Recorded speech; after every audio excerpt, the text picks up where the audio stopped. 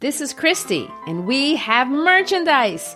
Go to howtolovelitpodcast.com and check out amazing t-shirts, mugs, stickers. If you love great quotes, we have some of our favorites. If you love silliness, check out our mascot, Brain Man.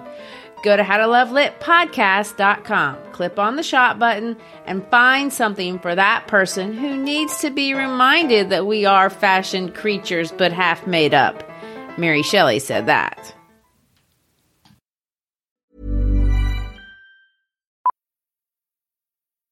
Millions of people have lost weight with personalized plans from Noom. Like Evan, who can't stand salads and still lost 50 pounds. Salads generally for most people are the easy button, right?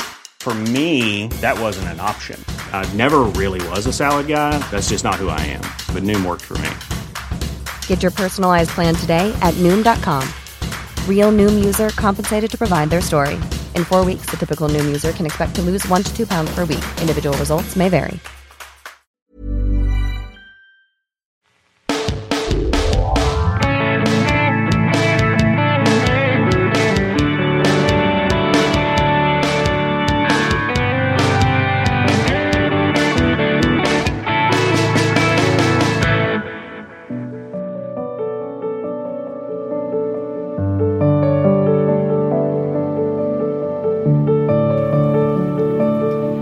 I'm Christy Schreiber, and we're here to discuss books that have changed the world and have changed us. And I'm Gary Schreiber, and this is the How to Love Lit podcast. This episode and in the next episode, we are discussing the life and the work of a Chicano poet from New Mexico here in the United States. His personal story is dramatic and it's inspirational. His body of work stands with some of the best in the American canon.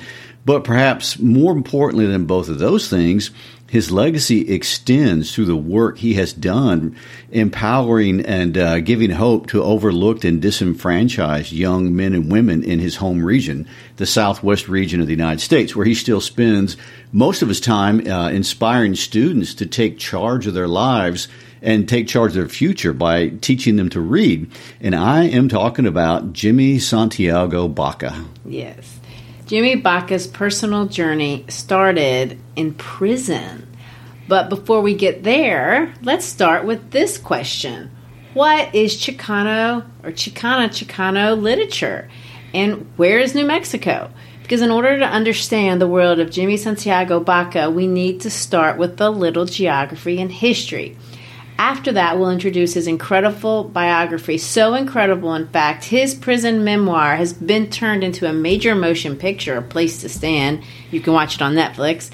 And the movie, Bound by Honor, although it's not, strictly autobiographical, was written by Baca, and it is in large part based on his personal story. A story that begins and ends in the American Southwest. So let's start by exploring the uniqueness of this very unique region. Sure. So Baca is a native of New Mexico, which is one of the 6 American states that comprise the American Southwest, and it's between Texas and Arizona. And many of us have seen it portrayed in movies. It's characterized by iconic landscapes and deserts. I mean, think of the Grand Canyon, the Mojave Desert. Think of the visually stunning plateaus and mesas. Think of the movie Tombstone. The Lone Ranger, Cowboys and Aliens, the Terminator. I mean, you go on. I know. It contains various mountain ranges like the Rocky Mountains and the Sierra Nevada Mountains. And because of its rich Native American heritage, if you travel there, you can visit cliff dwellings and see petroglyphs that date back 1,000 years or more. These are things that don't exist in other parts of the United States. It's incredibly unique and really unlike any other place really on planet Earth. The United States of America, the name really indicates how diverse America is, and it always has been. Americans, by definition, do not share a common culture like you see in other parts of the world. We don't have a common food, a common music, a common religion. We don't even have a common language. The United States is a collection of differences, and nowhere is this more evident then the American Southwest. I mean, there's no way I could make a complete list. I tried, but I had to quit. Of the different languages and people groups that call this region home. Exactly. First of all, just in terms of its colonization, the Southwest is the oldest region in America, which is something that a lot of people don't know. 13 years before the Pilgrims settled in Plymouth, Santa Fe was established by the Spanish Empire. Santa Fe is the oldest capital city in America, and that distinction predates even the Spanish colonizers, and archaeologists have found Pueblo City remains that date back to 1050 AD, and that's even before I graduated from high school. When the Spanish first attempted to colonize New Mexico in the 1600s, there were over 100,000 inhabitants already living in that area. And they encountered 70 native towns speaking 9 different indigenous languages. And, people don't really think about that many people living in the Americas at that time. Yes, in the Southwest. And, that's really something important to think about. That's roughly the size of Madrid, Spain during the same time period. The story of what happened between the Spanish and native peoples and the Spanish colonists is its own story, and it entails a lot of violence and warfare, but ultimately what is now the Southwest region of the United States became a colony of Spain. Then it was a part of Mexico when Mexico became an independent nation from Spain in 1821. But then in 1846, the same area became part of the United States. Now, I want you to think about what that means for the thousands of people living in this region. This is an incredible amount of change. In 1821, you would have been a citizen of a Spanish colony. Then you become part of an independent Mexico. And then by 1846, you are part of a U.S. territory. And then now you are part of the state of New Mexico in the United States. So you've gone through 3 passports, figuratively. Right. This is a lot of political change for thousands of people who never one time moved or left their own farms. This is also a lot of outsiders moving in who do not share a similar cultural background and who are redefining the rules of ownership over a space that they claim to have acquired but really already has people on it. And when the New Mexico territory became a state of the United States in 1912, the 300,000 people who lived there became Americans.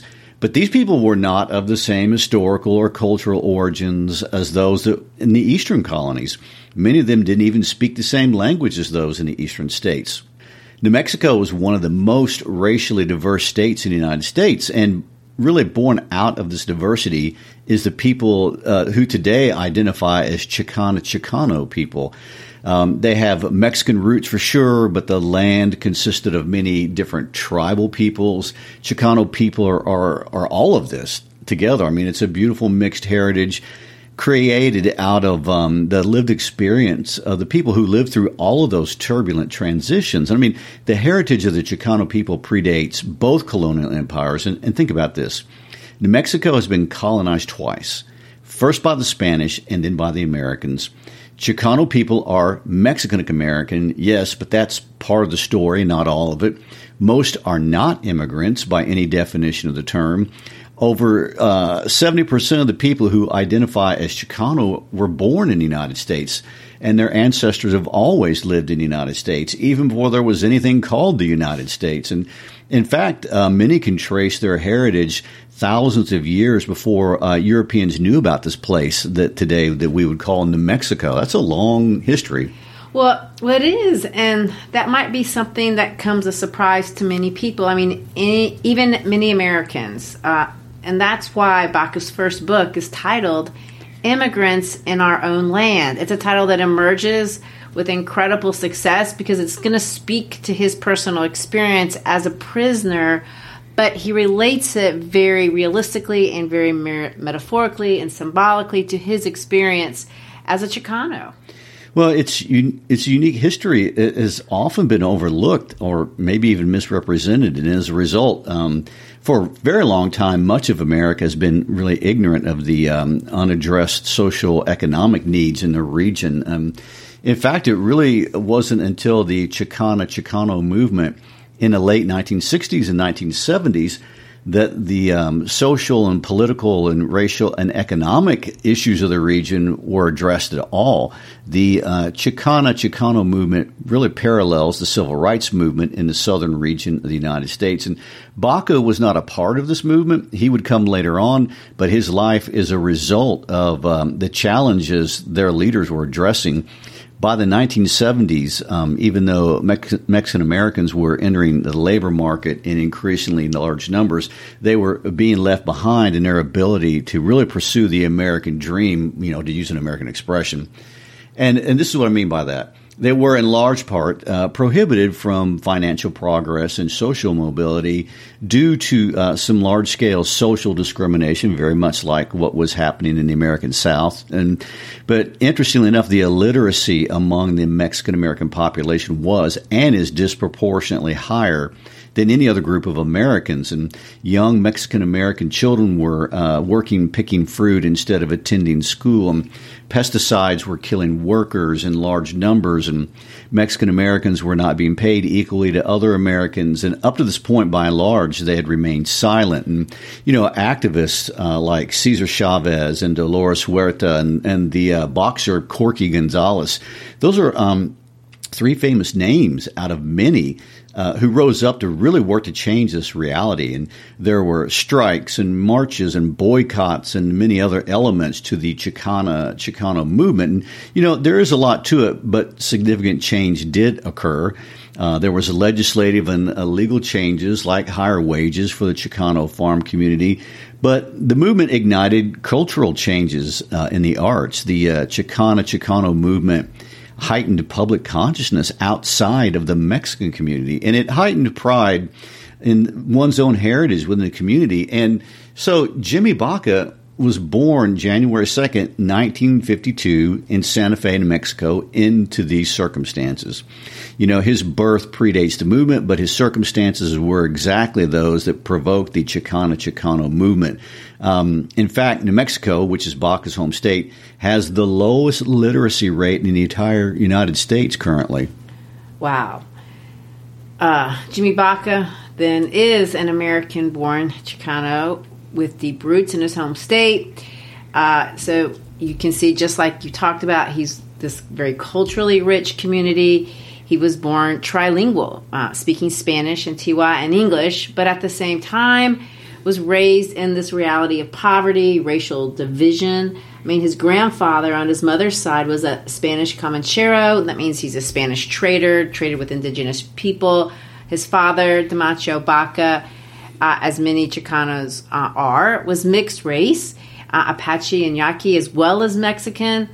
But what's notable is that neither his mother nor his father graduated from high school. His mother became pregnant as a teenager.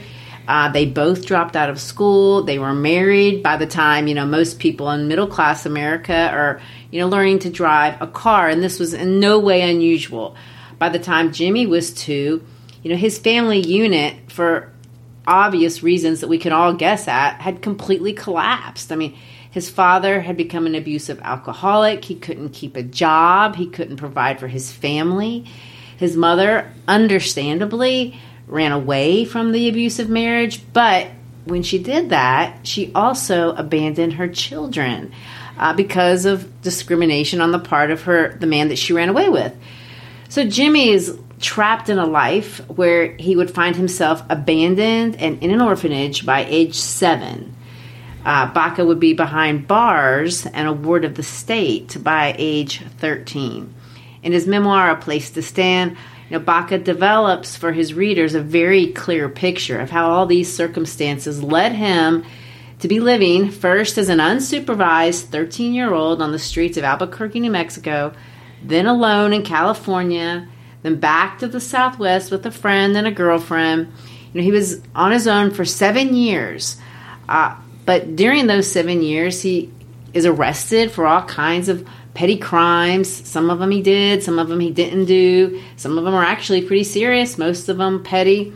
He taught himself how to be a plumber, but he didn't have a license. He was trying to live on his own, but this involved fighting and drugs. This was just part of the landscape, not just for gang members or professional criminals, but anybody who were caught in these circumstances of not being able to get, a professional degree or any kind of formal employment. I mean, the story is long. There's much that needs to be said about the criminal justice system, how it works. But at the end of the day, young Jimmy and friends are present at a location where a drug bust occurs. He gets swept up with everybody else into the system. There's no advocate for him. A judge is facing re-election, and Baca is given the harshest sentence available to the judge at the time. 5 to 10 years with 5 flat, meaning no parole possible, in a maximum security prison. Baca did arrive at the Arizona State Penitentiary in Florence, Arizona at the age of 20. Angry, ashamed, alone, and functionally illiterate. Because his charges were drug-related, he's not eligible for a reduction of his own sentence, not even for good behavior. To use Jimmy's own words, he was in the dark. The story of how this young man has become a part of that select group of prison writers that stand out in history is extraordinary. Most people don't realize it, but some of the greatest writers, really, of the English language wrote their pieces, their most important pieces from prison. We know about, and we think about Malcolm X and his autobiography because it's kind of a standard bearer in the genre. But, Dr. King, we featured him on his letter from Birmingham jail. Henry David Thoreau, we featured him from jail. But more importantly than the works that came out of America, I think on the global scale, the experiences of prison writers like Alexander Solzhenitsyn, Fyodor Dostoevsky, Nelson Mandela, Oscar Wilde, John Bunyan, Miguel Cervantes, Machiavelli, Mohandas Gandhi, the Apostle Paul of the Bible. I mean, that is a really impressive list. But Baca, he becomes a part of this, and this reality, he goes from being tattered to successful, and it's really an extraordinary journey. It is absolutely extraordinary. And to his credit, he described it like this, and I think it's a very accurate description of what he did. And I quote, "I gave birth to myself." This is an amazing thing to say, but an even more amazing thing to do because it means exactly that. He had to create himself from nothing. He had to nourish himself, sustain himself, all in the most difficult environment imaginable. I mean, who can do this? Only really an extraordinary person. And as of March 2023, there were 6,364 places of incarceration in the United States of America, costing American taxpayers over $80 billion a year.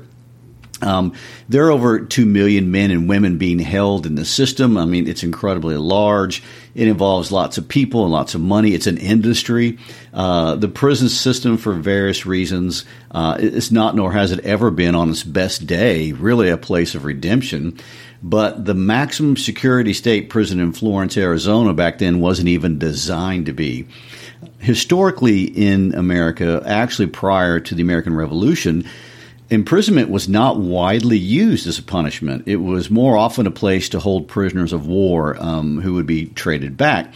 Punishments, like for people committing crimes in society, those punishments were public spectacles. I mean, we had public executions, public whippings, the stocks, branding, castration. I mean, those kind of things. Stuff. Yeah. None of those things are good, No. really. They are all forms of torture, no doubt. But what I want to point out is that they were open to the public. And this is an important distinction. When the prison system was created, it institutionalized isolation and secrecy. And these are weapons that are arguably far worse than any public form of punishment. The walls of a prison are not only designed to keep prisoners in, but also serve to keep the prying eyes of the public out. And there is no real accountability in a place of secrecy. And the atrocities Jimmy Baca talks about in his work are all things enabled by this culture of isolation and secrecy. And he wasn't really the first person to talk about this. I mean, prison author Jim Tilley in 1928, and think about this, 1928, he put it this way: "I'd rather read one page by a man who had been born in hell than all of Dante." And he was talking about prison. Jack London, a more famous writer, wrote about his experiences in the prison system in 2 essays in 1907. I mean, in his essays, he argued how prisons not only brutalized prisoners, but transformed them. And he was talking about himself into an instrument of terror and class oppression. He said this, "I saw with my own eyes there in that prison things unbelievable and monstrous." He would later claim in his novel, The Iron Heel, that a prison is the ultimate expression of the totalitarian state.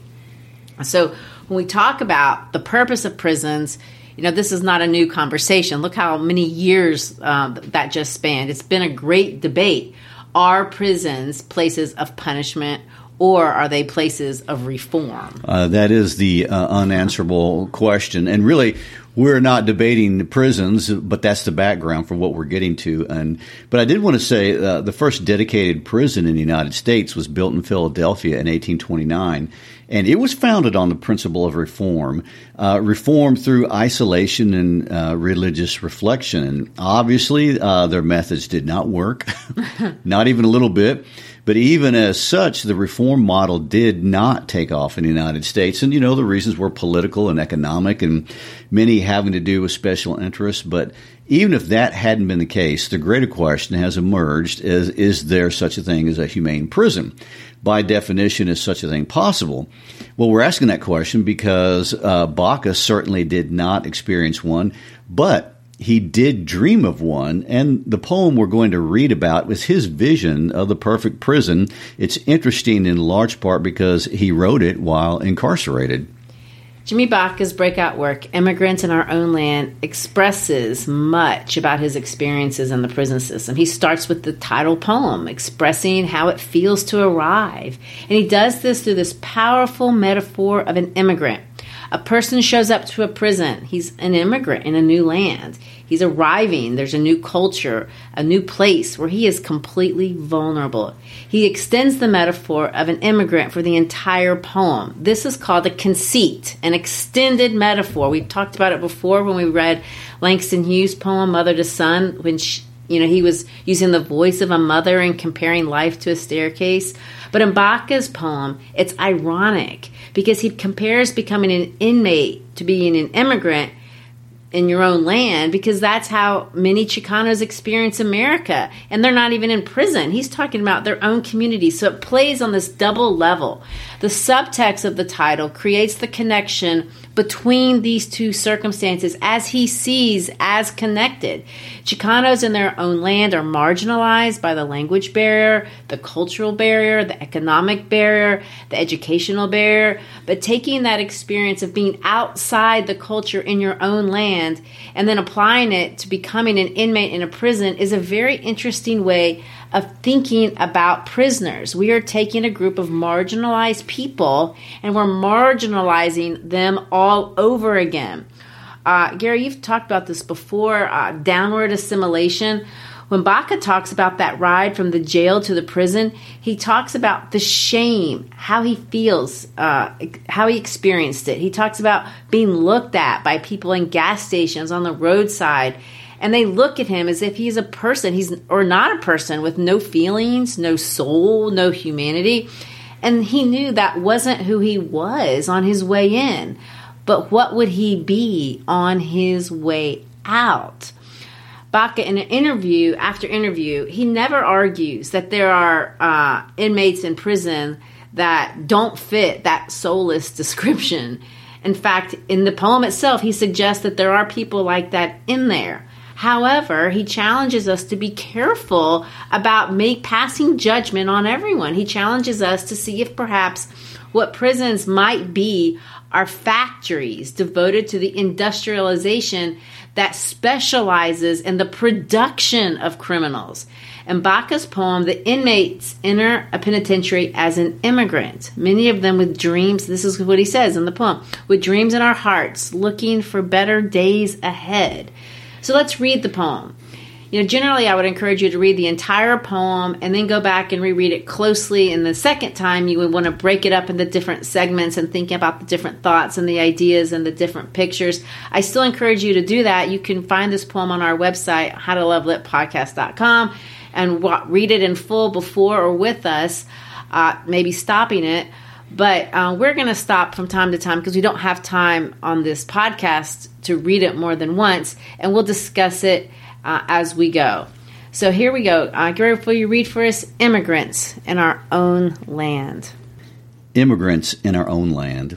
We're born with dreams in our hearts, looking for better days ahead. At the gates, we are given new papers and our old clothes are taken, and we are given overalls like mechanics wear. We're given shots and doctors ask questions. Then we gather in another room where counselors orient us to the new land we will now live in. We take tests. Some of us were craftsmen in the old world, good with our hands and proud of our work. Others were good with their heads. They used common sense like scholars use glasses and books to reach the world, but most of us didn't finish high school. The old men who have lived here stare at us from deep, disturbed eyes, sulking, retreated. We pass them as they stand around idle, leaning on shovels and rakes or against walls. Our expectations are high in the old world. They talked about rehabilitation, about being able to finish school and learning an extra good trade. But right away, we are sent to work as dishwashers and to work in fields for 3 cents an hour. The administration says this is temporary. In Baca's memoir, he describes his thoughts as he enters prison, and I'm going to quote the book. With a wave, he signaled one of the tower guards up on the main gate, and it slowly and begrudgingly creaked and squealed to the left, opening my new world. Maybe I could get some schooling and learn to read and write. Maybe I could learn heating and refrigeration to go with my plumbing trade. It was time to change. He's like the immigrant in the poem. Understanding the choices he's made in the past got him to this point, but hopeful he can still make better choices. Choices that will change the direction of the rest of his life. If we notice the point of view in the first part of the poem, we see that it's in the first person plural. We are invited into this experience with him. All of us, whoever we are in this world, are born with dreams in our hearts. I mean, that's our common humanity. We're not different from this inmate. But Baca in the poem demonstrates that hope and dreams are what are lost in prison. And he will argue for why this is the case by going back to the metaphor of the immigrant.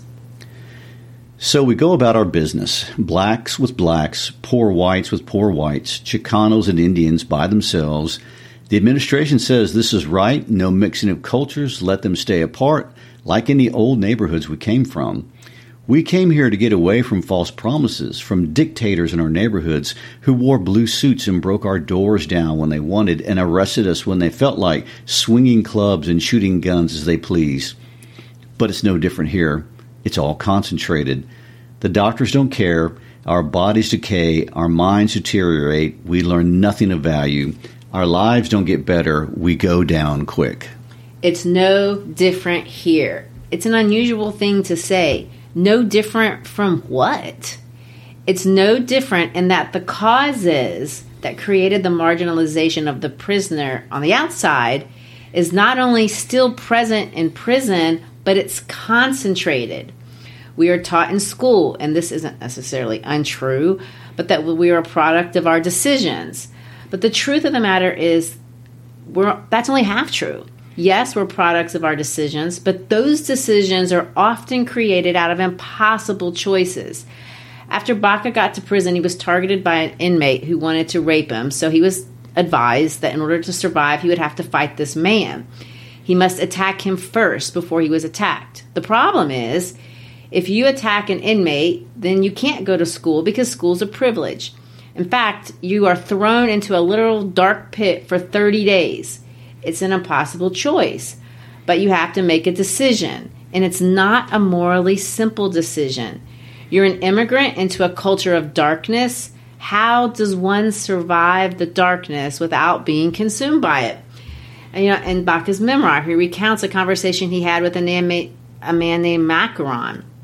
Macaron took Baca under his wing, taught him how to survive in this environment. Baca tells Macaron that, I'm going to get my GED. But all this is messed up now because I have to fight this aggressor. And Macaron responds with these words: I was like you, hoping for a better life, working to do right. But that time passed. I remember when it happened. I was standing in the front of the gates with the chain gang. We were going out to pick potatoes. Suddenly, I lost hope, and I could never get it back. My soul broke. It died. That day, I became a criminal. That day, I had no more hope. Well, in the social sciences, that's what we do call downward assimilation. Unfortunately, this happens far too often to immigrant and refugee communities all over the world, not just in the United States. The metaphor works, and we can all imagine how this might happen. For example, an immigrant comes to America, to Europe, or anywhere with hope, but then can't get the good job because the degree isn't valid, or he or she can't speak the language, so they can't get any job, and they don't understand the healthcare system or the education system or the transportation system. If the immigrant cannot find support within a community to help structure their lives, there's a risk that they'll find themselves marginalized outside of a functioning society. And this place in this new land is plagued with violence and crime and impossible choices, and very much like the one you described Baca as having.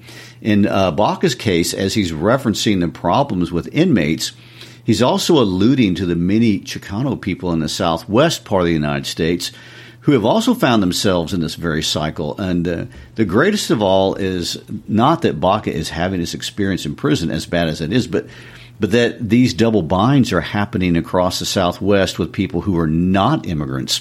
In fact, not only were they born here, but they are descendants of first Americans. I mean, it's a very powerful picture he's painting through the poem. Yeah, and I want to point out at this point in the poem, Baca changes from the first person plural to the first person singular.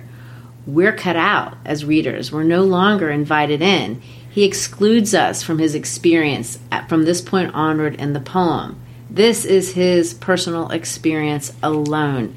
Notice how he compares his experience in prison to the streets of Albuquerque. We cannot miss the connection.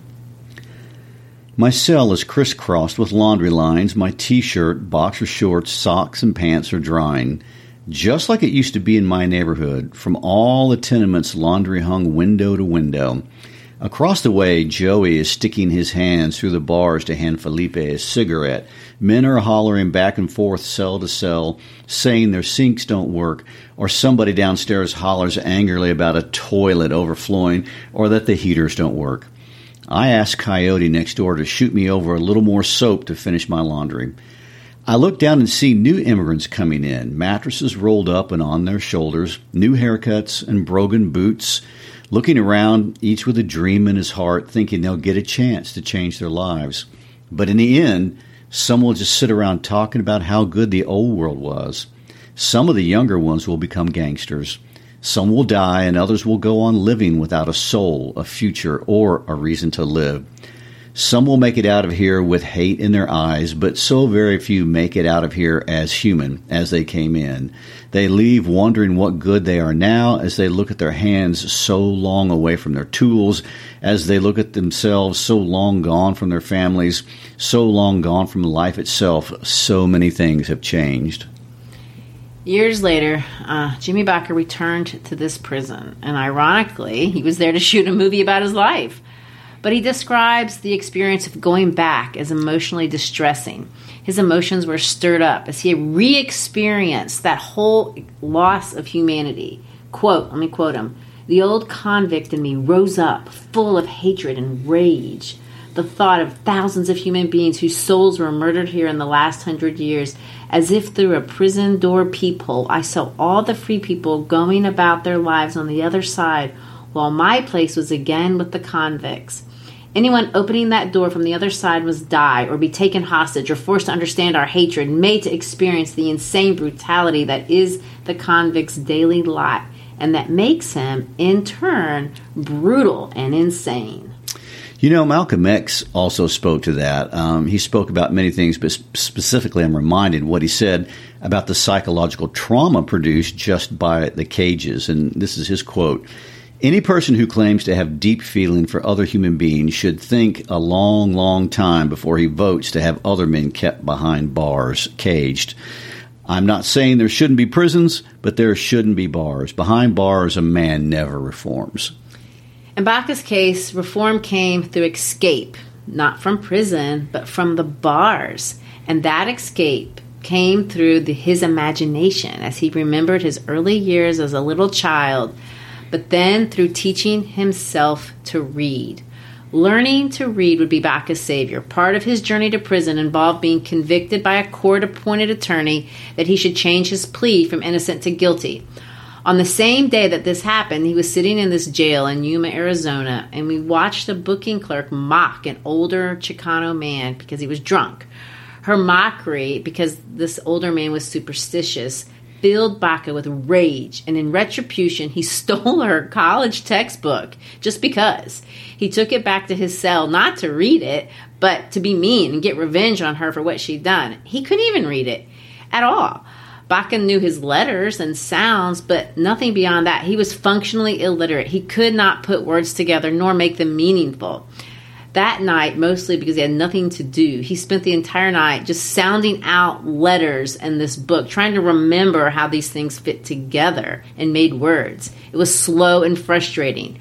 But what he discovered was that when he did it, he opened up a world that he didn't know even existed. He could transplant himself out of this world and put himself into another existence. In this particular case, the author of the text was a man by the name of William Wordsworth. The text was a simple story. It was about a man in a pond, and it made him remember his childhood because he had a pond in his own country in a place called Estancia. Baca's experience that day with Wordsworth was a turning point for him. He knew that reading and writing was what separated the worlds. There was another world. And for him, books represented something that those other people, could use against him. Lawyers and judges, they were things used to put him behind bars, twist the truth, twist his experience. No one in his world knew how to read. They didn't have books. In the world he inhabited, there were only two ways to learn things: fighting with somebody or drinking with somebody. It's interesting that Baca saw this as the dividing line and that he aspired to change worlds. And, part of what was so demoralizing about his time in prison is that his opportunity to learn always seemed out of reach. And every time he'd go before the parole board to get into school, incredibly, he was rejected. And Baca eventually got thrown into solitary confinement, not for killing anyone, but because he refused to work. And the reason he refused to work is because the system refused to allow him to learn to read. But it goes deeper than that. Part of the reason he kept getting into trouble was that not only that he could not read, but he couldn't express himself clearly enough to defend himself with words. Words are power. My goodness, in the world of psychology, we talk about words and language create reality. They can be used to build us or break us. And in his experience, words were being used over and over again to tell him he was worthless and unredeemable. And, to blame him for choices he did not want to have to make, to condemn him to isolation. That was the result. But in Baca's case, it was in that isolation cell that with the help of a stranger, he taught himself to read. A man named Harry had picked up his name during a Christmas Mass where his church distributed a list of inmate names who had no family and no one to write to them over the holidays. And Harry began a correspondence with Baca. Baca, eager to communicate with anyone, struggled for hours to try to read Harry's letters and then piece together a response. And, it was a beginning to literacy, but it was also the beginning to self-expression, and it was opening a path to release rage and to communicate to himself and to others that he had worth and he had meaning in this world and that he could find it. Baca's story of redemption, it's long, it's painful, but eventually he served his full term. He was released. He was outside of prison, but inside his heart he was a convict, and he was still full of anger and rage. One night, not long after his release from prison, he was walking in Santa Fe, and he found himself in front of the St. Francis Cathedral. The church was full of people. The Mass was a special event. It was asking forgiveness from God for all the crimes against indigenous people committed in the name of the church. Baca walked in just to observe. He stayed for the entire service, and something again happened to him as he looked around. He began to forgive. forgive his parents for what they had done to him. He began to forgive himself for what he had done to others, forgive the world for how it had treated him. He felt like a baby being reborn, starting over. That same year, Louisiana State University published the book of poetry he had written in prison, Immigrants in Our Own Land. We read one poem from this collection, and here's another one. Two more, really. One is his most famous poem. I'm offering you this poem. The other we'll read first. It's called The New Warden. I won't interrupt the reading this time. We'll read it straight. We'll start with The New Warden. In this poem, and remember, he's in prison when he writes this, but he imagines a perfect prison with a perfect warden. The warden at the prison of his imagination was not like the one that he knew, who was notoriously cruel and merciless. In his poem, it's the opposite. People have called this poem utopian, and maybe it is. Isn't that what visions always are supposed to be? But in his case, wouldn't it be nice if somehow we could get closer to his vision? So let's read it. The New Warden. The New Warden. He sat in the cool morning. He had a handful of seeds in his palm. He sat there contemplating where he would plant them. A month later, he tore the kitchen down and planted apple seeds there. Some of the convicts asked him why. Apples, he said, is one of America's great traditional prides. Remember the famous ballad of Johnny Appleseed? Nobody had heard of it, so he set up a poetry workshop where the death house had been. The chair was burned in a great ceremony. Some of the Indian convicts performed ancient rituals for the souls of those executed in the past. He sold most of the bricks and built little ovens in the earth with the rest. The hospital was destroyed except for the one wing to keep the especially infirmed aged ones. And funny thing, no one was ever sick. The warden said something about freedom being the greatest cure for any and all ailments. He was right. The cell blocks were razed to the ground. Some of the steel was kept and a blacksmith shop went up. With the extra bricks, the warden purchased tents, farming implements, and bought a big yellow bus. The adjoining fields flowed rich with tomatoes, pumpkins, potatoes, corn, chili, alfalfa, cucumbers. From the nearby town of Florence and as far away as Las Cruces, people came to buy up loads and loads of vegetables. In one section of the compound, the artist painted Easter and Christmas and other holiday cards on paper previously used for disciplinary reports.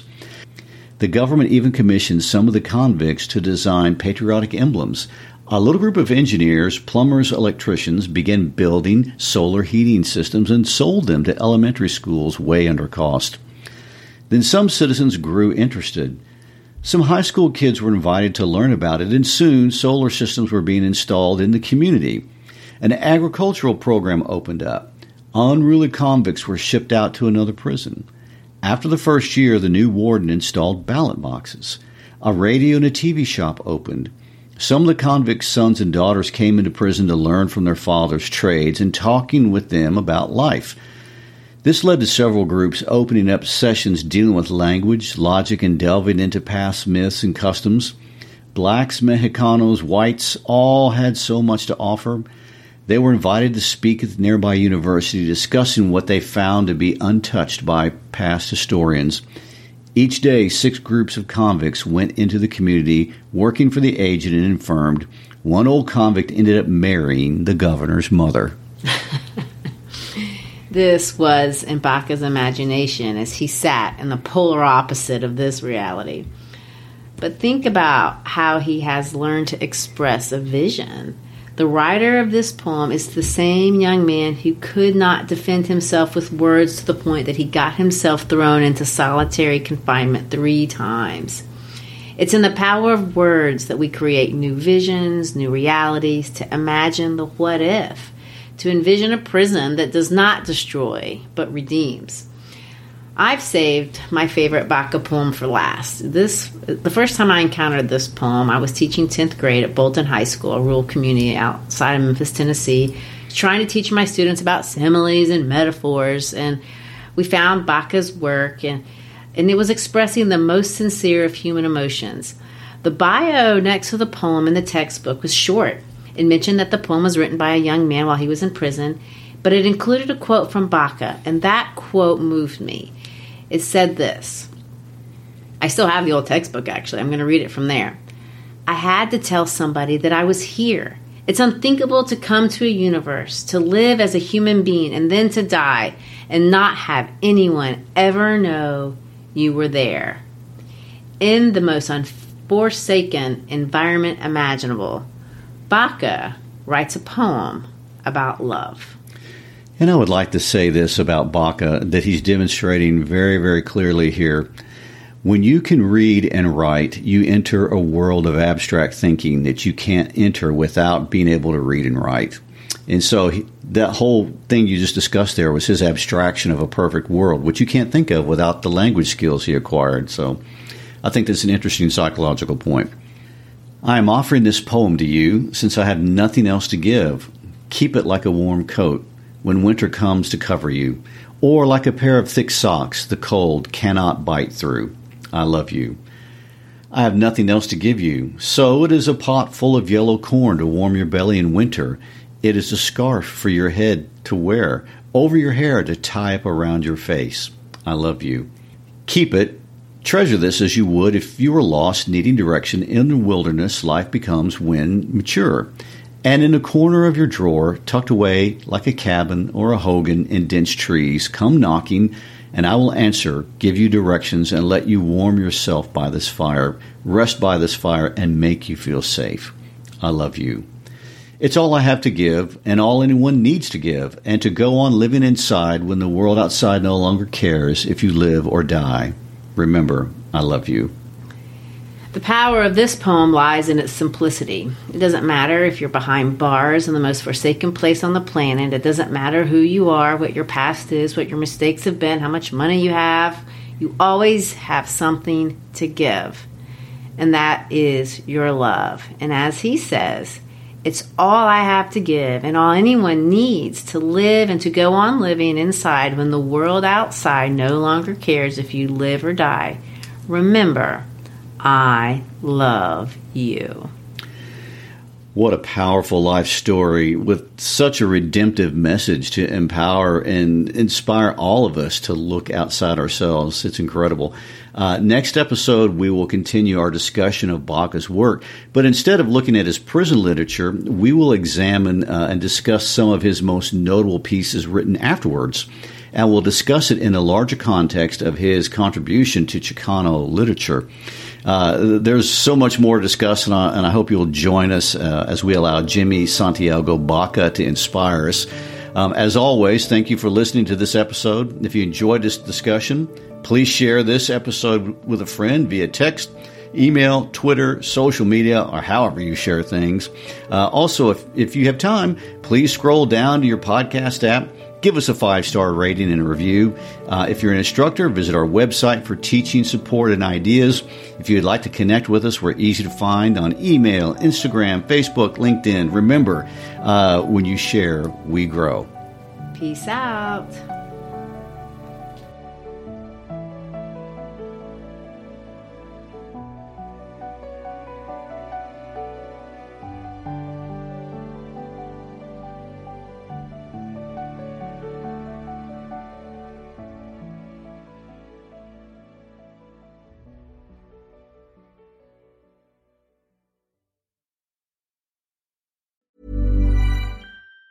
Even on a budget, quality is non-negotiable. That's why Quince is the place to score high-end essentials at 50 to 80% less than similar brands. Get your hands on buttery soft cashmere sweaters from just $60, Italian leather jackets, and so much more. And the best part about Quince, they exclusively partner with factories committed to safe, ethical, and responsible manufacturing. Elevate your style without the elevated price tag with Quince. Go to quince.com/upgrade for free shipping and 365-day returns.